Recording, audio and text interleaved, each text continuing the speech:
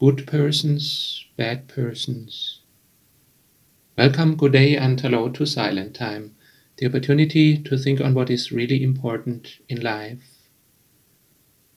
Do you categorize people in good persons and bad persons, evildoers?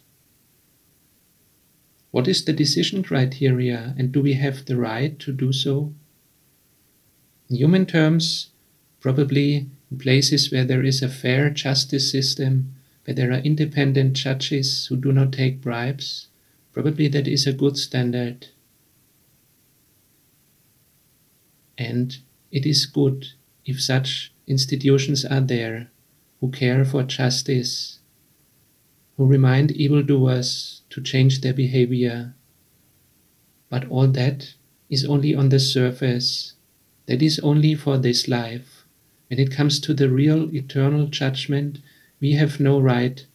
In fact, we have no right to criticize, to categorize other people at all. In the view of God, they have all gone astray. We are all alike. Psalm 14, verse 3.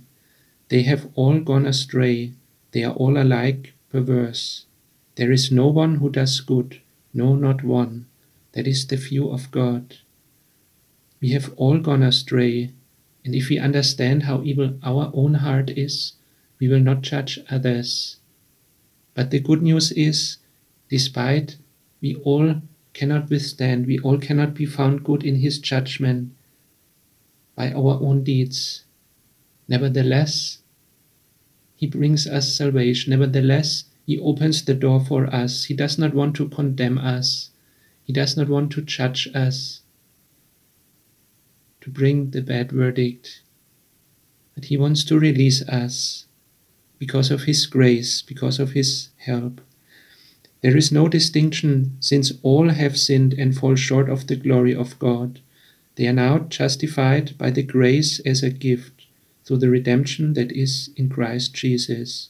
Romans 3, verses 22 to 24. We are all same in the view of God. We all fall short.